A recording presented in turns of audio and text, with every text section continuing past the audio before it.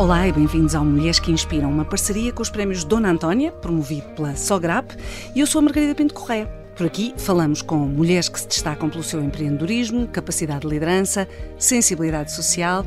As mulheres que temos conhecido foram vencedoras do prémio Revelação Dona Antónia e foram distinguidas por se identificarem com o espírito da Ferreirinha, uma personagem ímpar na história do Douro que transformou a região e o país.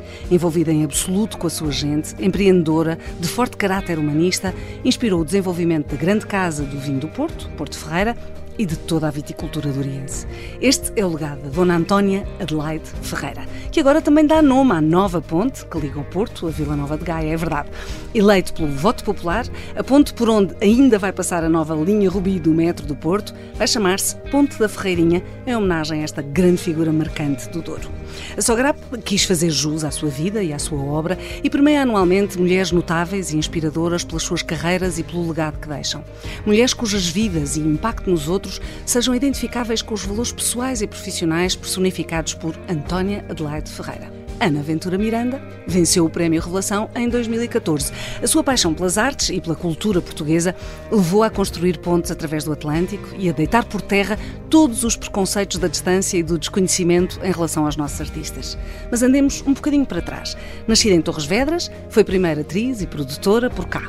Em 2006, foi para Nova Iorque, onde trabalhava para a televisão portuguesa, cobrindo eventos culturais, aprofundando os seus conhecimentos das comunidades artísticas dos dois lados do oceano, produzindo e realizando. E ainda trabalhou para a Rádio ONU, como avançada da Missão Permanente de Portugal junto das Nações Unidas. Em 2011, cria o Art Institute, que a trouxe até hoje em imersão permanente com a nossa produção nacional e o seu potencial no exterior. O fim do Art Institute é mesmo o de promover artistas portugueses lá fora e o Mundo passou a ser não só a sua casa, mas também o seu terreno de ação, já que os eventos cruzam Estados Unidos, Brasil, Inglaterra, Angola, França e, claro, Portugal. Ana, muito bem-vinda. Obrigada pelo convite. Toda. É verdade. Demos aqui um salto a 33 países, 76 cidades. Agora já são 118 cidades. Pronto, já são 118.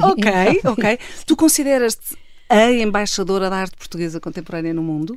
Não, para além de não querer deixar ninguém nervoso no Ministério dos Negócios Estrangeiros, que eles ficam muito nervosos. Mas nós estamos aqui a querer saber tu e o teu espelho, à noite. Não, mas agora era mais estava só a fazer esse esclarecimento de relação à palavra, que é sempre muito sensível. Okay. Não, o que eu considero, e acho que eu era assim há 12 anos atrás e não mudei rigorosamente nada, não sei se isso é bom, mas acho que é. Eu continuo a ser uma cidadã portuguesa, queria ver o seu país com um destaque diferente e que achava que tinha um lugar e um papel diferente no mundo e que a nossa cultura ia muito para além do que se vê muitas vezes lá fora, que é ainda a parte do rancho folclórico, do fado e de um Portugal que muitas vezes já não existe e que é importantíssimo. Eu demorei muito tempo a entender a importância deste Portugal, que não é o que nós promovemos, o contemporâneo, mas eu queria deixar aqui esta nota porque este é o Portugal que está na pele daquelas pessoas que emigraram há muitos anos. E eles não conhecem. É um Portugal tradicional. E é o Portugal que eles conhecem. A memória deles e a pele deles, porque isto é muito emocional. Sim, claro, é aquilo. Claro. Eles podem cá vir 50 vezes e vão ver que o Portugal mudou, mas as memórias deles, o subconsciente deles têm a identidade.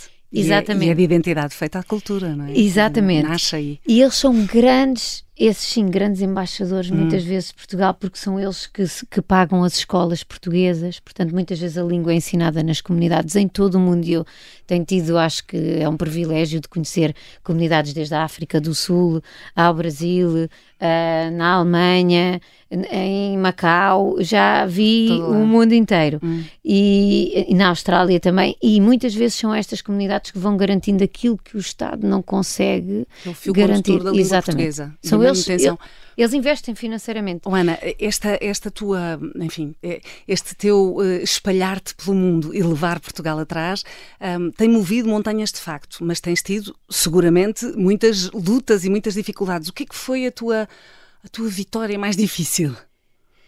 Eu tenho pensado muito sobre isto nestes últimos anos e a pandemia também me ajudou um bocadinho nessa reflexão. É não ter desistido ainda. Porque eu acho que já tinha razões suficientes para ter desistido. Foi-se tornando muito mais fácil, porque o próprio país não estava habituado a ver a sociedade civil andar.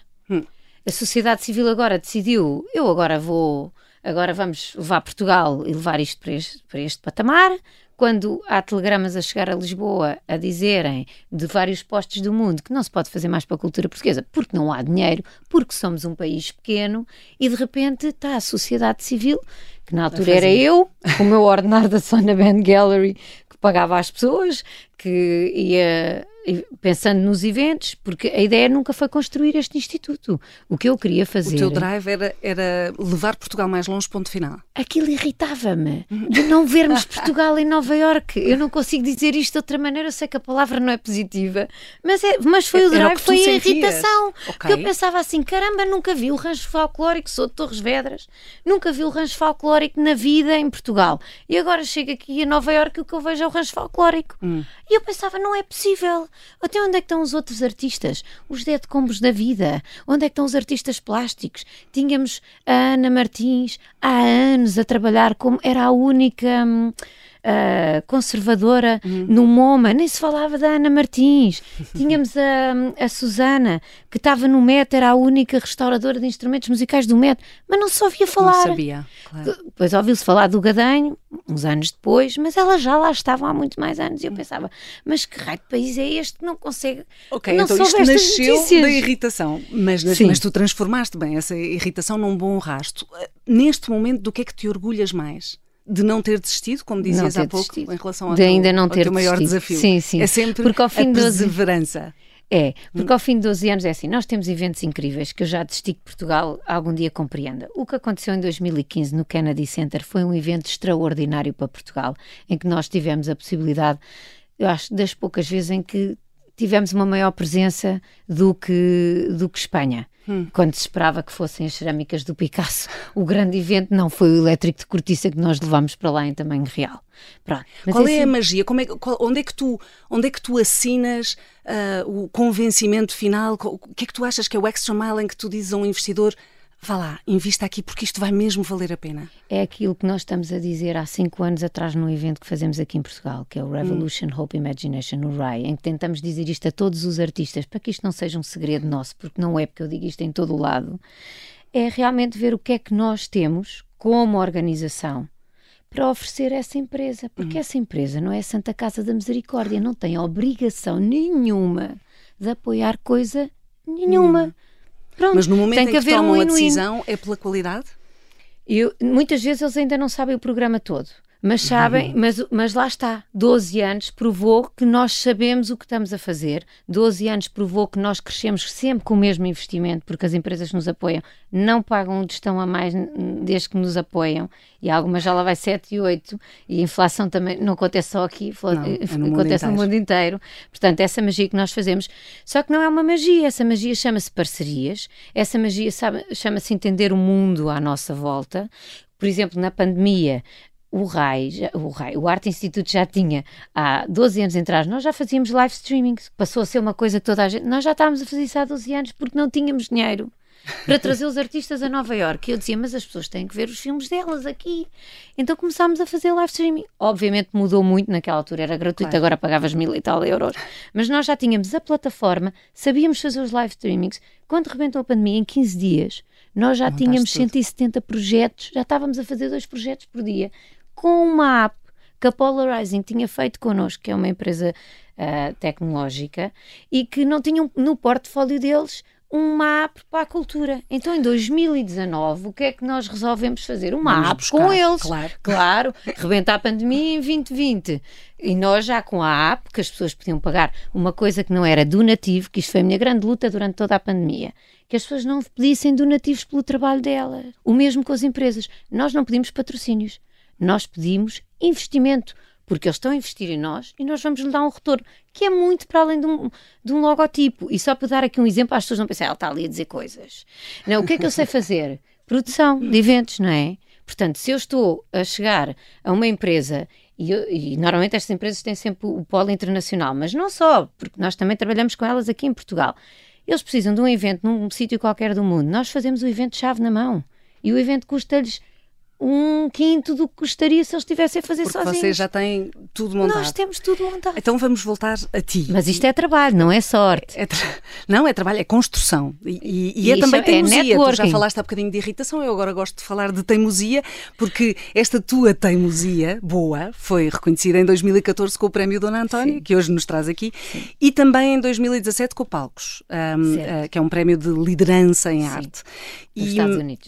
E estes dois prémios para ti foram mais uma festinha no ego ou significaram mesmo currículo, representação para futuros investidores?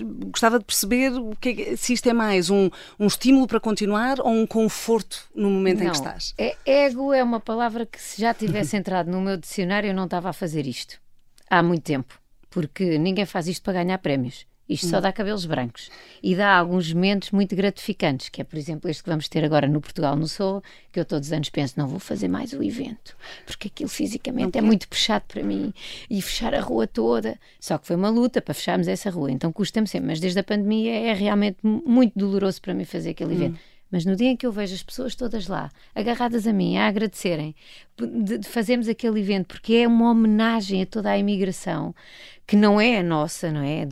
Ditos expatriados, que eu também não acho que haja assim tanta diferença, mas eu percebo o que é que há alguma nas condições em que se vai. Exatamente, mas é nesse sentido. Mas quando eu quero dizer que não há diferença, é óbvio que há diferença. O que eu estou a dizer é, não há diferença, somos todos imigrantes. Lá fora somos todos, viemos de um país e estamos noutro a tentar fazer a nossa vida e somos a marca desse país. Claro. Tanto eles como nós. Nós podemos vir com cursos superiores e a saber falar a língua, mas eles também são uns grandes heróis, porque eles é que vão para lá sem preparação nenhuma e nunca dizem mal de Portugal. Isto é uma lição muito grande. Claro. Pronto. E tu foste bebendo desta gente também? Fui porque eu acabei por morar ali, entretanto fizemos o filme dos portugueses do Sorro, que esse sim é que vai durar para além de mim. E essa é a coisa que mais me aquece o coração. Agora temos o livro e, se não viram, a RTP2 comprou o filme Meia Volta Passa. Podem ver a RTP Play também. Exato. E é um filme maravilhoso que dá honra a essas pessoas. E nós somos um país muito difícil de honrar as pessoas, ou honrá-las em vida, ou dar-lhes valor no tempo certo. E eu acho que nós conseguimos fazer isso. E quando eu vejo este tipo de eventos e vejo que a alegria das pessoas de sentirem que são portugueses e que se está a mostrar Portugal ali no meio de um bairro tão conhecido, a emoção daquelas pessoas, eu acabo o evento todos os anos e para o ano vou fazer o evento outra vez. Porque sobem um patamar. E isso também é glorificar a sua e porque identidade. Nós contribuímos para aquele bairro ser o que é hoje. Sim. E o que é que acontece? Os italianos é que têm um bairro chamado Little. Nós estávamos lá todos igual, só que Portugal escondeu-se com aquela modéstia, que às vezes já não sei que nome dar a isto, e parece que não estávamos ali. Somos menos expansivos. Eles são uns grandes marketeers. Então deixa-me voltar à pandemia, porque foi um momento em que o mundo inteiro, o planeta inteiro, se nivelou em termos de angústia, em termos de não perceber o que é que se estava a passar, nem para onde ia. E tu já nos falaste um bocadinho de coisas que fizeste, mas em ti, na Ana propriamente dita, em que é que a pandemia mexeu? Porque eu sei que, entretanto, abriste outras áreas na tua vida que não têm a ver só com o mostrar Portugal no mundo, têm a ver com curar as pessoas. Como é que se faz esta ponte? Achava sempre que era isso que estava a fazer no Art Institute. eu às vezes até brincava e dizia, não, eu agora estou a fazer a terapia às pessoas individual, ao país, e um dia depois vou passar para o individual. E foi um bocadinho isso que eu fiz durante a pandemia. Tive a oportunidade para começar a trabalhar. Uma coisa que eu às vezes dizia nas entrevistas, as pessoas riam-se, achava que era uma piada, que eu gostava muito de trabalhar em terapias e que eu tinha a certeza que quando chegasse aos 60 anos, pronto, os 60 assim foram antecipados a pandemia antecipou isto 15 anos. Pronto, e realmente desenvolveste essas ferramentas. E isso ajuda-te a ti no dia-a-dia? Já me ajudava antes, porque eu antes de ir aprender, eu vou sempre experimentando tudo, porque eu gosto de experimentar tudo, para perceber, não posso ir fazer. E houve uma terapia que é a experiência somática e que é uma coisa que eu acredito muito valorosa, e que para mim foi uma grande surpresa. Eu interessei-me tanto por aquilo que acabei por fazer o curso nessa altura, e agora estou também com um projeto no Brasil, estou envolvida já com os médicos, à séria, como eu digo sempre, médicos mesmo, médicos, exatamente, que me conheceram através de um evento cultural, foi assim, e eu disse, eu também, se vocês fazem voluntariados nas favelas, eu quero ir. E pronto, e eles, depois lá tive que passar pelos psicólogos para ver se dava o que eu fazia, se encaixava, porque é terapia de trauma, e portanto comecei a desenvolver isso. E agora nunca te apeteceu puxar a arte? Não, já estou a puxar, claro. Não, então óbvio, não, criei um projeto que estou a ver ainda como é que vou arranjar financiamento para isto, mas já estou a trabalhar e com esta organização também dos médicos, em que é exatamente isso, criamos empreendedorismo, através de a ideia começa por ser uma cozinha, em que começa por alimentar as pessoas da favela, mas depois eu dizia, mas está bem, arranja-se dinheiro para isto, e estamos todos os anos a financiar uma coisa que não é autossustentável, portanto estamos sempre a pedir apoios, não se chega lá. Então porquê que não se começa a vender? E depois lembrámos... Criar um negócio social. E uma das pessoas disse, então mas há os prédios à volta, com os porteiros e mais não sei o que podem comprar as quentinhas. Então a ideia começa por integrar na favela, depois vender para as quentinhas, que já foi falado, e portanto os prédios todos logo aderiram, e depois dá trabalho dentro das favelas aos motoboys, àqueles miúdos, e tirá-los na rua, e as artes entram onde? Porque depois o denominador comum disto é que nós vamos começar a dar formação para que os miúdos, em vez de aprenderem uma outra skill, imagina, que eles já têm isto nas favelas, de os ensinarem a mexer nos computadores e essas coisas todas. Exatamente. Não é? Terem, por exemplo, um hobby em que tu aprendes a fazer cerâmica. Olha, tu fazes também parte da diáspora portuguesa, e a diáspora portuguesa é uma associação que reúne precisamente pessoas que estão a trabalhar ou que estão estacionadas fora de Portugal e que promovem Portugal e que abrem fronteiras para tudo o que são, enfim, pode ser comércio, pode ser negócio, pode ser cultura portuguesa. Para mim está tudo ligado. Está tudo ligado, é tudo a mesma coisa. Sim. A minha pergunta é, tu também assinas por baixo desta ideia de que de fora Portugal parece melhor do que de dentro? As pessoas cá dentro estão sempre a pôr para baixo. Nós puxamos para baixo. Eu assino dessa ideia. Quando eu morava em Portugal, eu também puxava para baixo. Porquê? Porque nós crescemos a dizer-nos que lá fora é que é bom, e nós acreditamos nisto, e isto é mentira. Mas isso ainda acontece? Eu acho que ainda acontece um bocadinho, não muito, mas porquê? Porque já houve muita gente que foi para fora e que tenta voltar. E porque realmente, se os turistas vêm todos para cá, então se há 23 milhões de pessoas a acharem que isto é maravilhoso, vamos lá olhar para isto melhor. E eu queria fechar voltando ao prémio, porque este prémio Revelação, na altura, há 10 anos, foi um prémio que te marcou, tu já disseste que é muito mais do que ego, foi um prémio que te deixou que rasto, muito rapidamente. Deixa-me uma coisa espetacular, que foi a sociedade civil a dizer estás a fazer bem. E isso foi um ok to go, é o prémio que eu mais gosto. E onde é que tu te vês daqui a 10 anos? Isso agora é muito difícil. Então, o que eu gostava para o país daqui a 10 anos, posso dizer assim? Podes. Não sei se me consigo perspectivar a mim. Gostava muito que o país percebesse que quando trabalharmos todos juntos e tivermos todos uma estratégia definida em que envolva Ministério dos Negócios Estrangeiros, Ministério da Cultura, Ministério da Economia, onde se engloba também o turismo, vamos ser um país extraordinário. E é preciso muito pouco para isso, basta as pessoas sentarem-se à mesa. E, portanto, deixo este apelo, que já deixo há 12 anos, mas não desisti ainda, de que um dia isto se consiga fazer e que percebam o papel fundamental da sociedade civil, que não é trazer dinheiro. É muito mais do que isso. A sociedade civil tem a celeridade que a máquina governamental não tem. Portanto, o que nós precisamos é que acreditem em nós, portugueses. E agora falo por todos, por as tecnologias. Exatamente. E agora deixo um recado para Portugal todo. Que é o último. Que é o último. Quando nós dizemos que Portugal isto e Portugal aquilo, nós, portugueses, estamos a falar de nós. Isto é como ir ao psicólogo. Nós estamos a dissociar-nos daquilo que é Portugal. Portugal são os 10 milhões aqui dentro e os 5 milhões lá fora. Todos, claro. Exatamente. Portanto, quando nós dizemos Portugal não sei o quê, somos nós que não estamos a fazer a nossa parte. Não precisamos fazer para o país todo, mas podemos fazer no nosso bairro, nem que seja no prédio ao lado. É sentarmos à mesa como E se nós todos mudarmos, qualquer governo ou qualquer instituição governamental tem que mudar connosco. Portanto, isto não muda, porque nós, os 10 milhões que somos decisão. Os maiores, não estamos ainda a fazer tudo o que podemos. Muito obrigada, fazer Ana. Mais. Um testemunho vital para acreditarmos sempre que é possível e que vale a pena.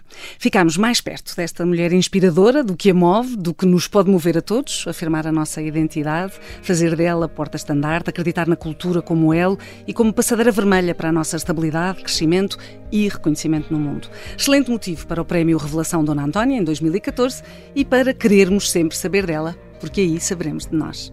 Chegamos ao fim do 5º e último episódio do podcast Mulheres que Inspiram. Agradecemos a todos os que nos acompanharam ao longo destes 5 episódios. Podem voltar a ouvi-los todos, várias vezes. Vamos conhecendo estas histórias das mulheres inspiradoras e, se ainda não as ouviu, pode procurá-las no observador.pt. Está em destaques, Mulheres que Inspiram, ou ainda em todas as frentes de podcast, Spotify, iTunes, etc. Este podcast foi uma parceria entre o Observador e os Prémios Dona Antónia, promovidos pela SOGRAP. Eu sou a Margarida Pinto Correia e foi um privilégio dar voz não só à Ana, mas a todas estas mulheres e estas histórias. Até breve.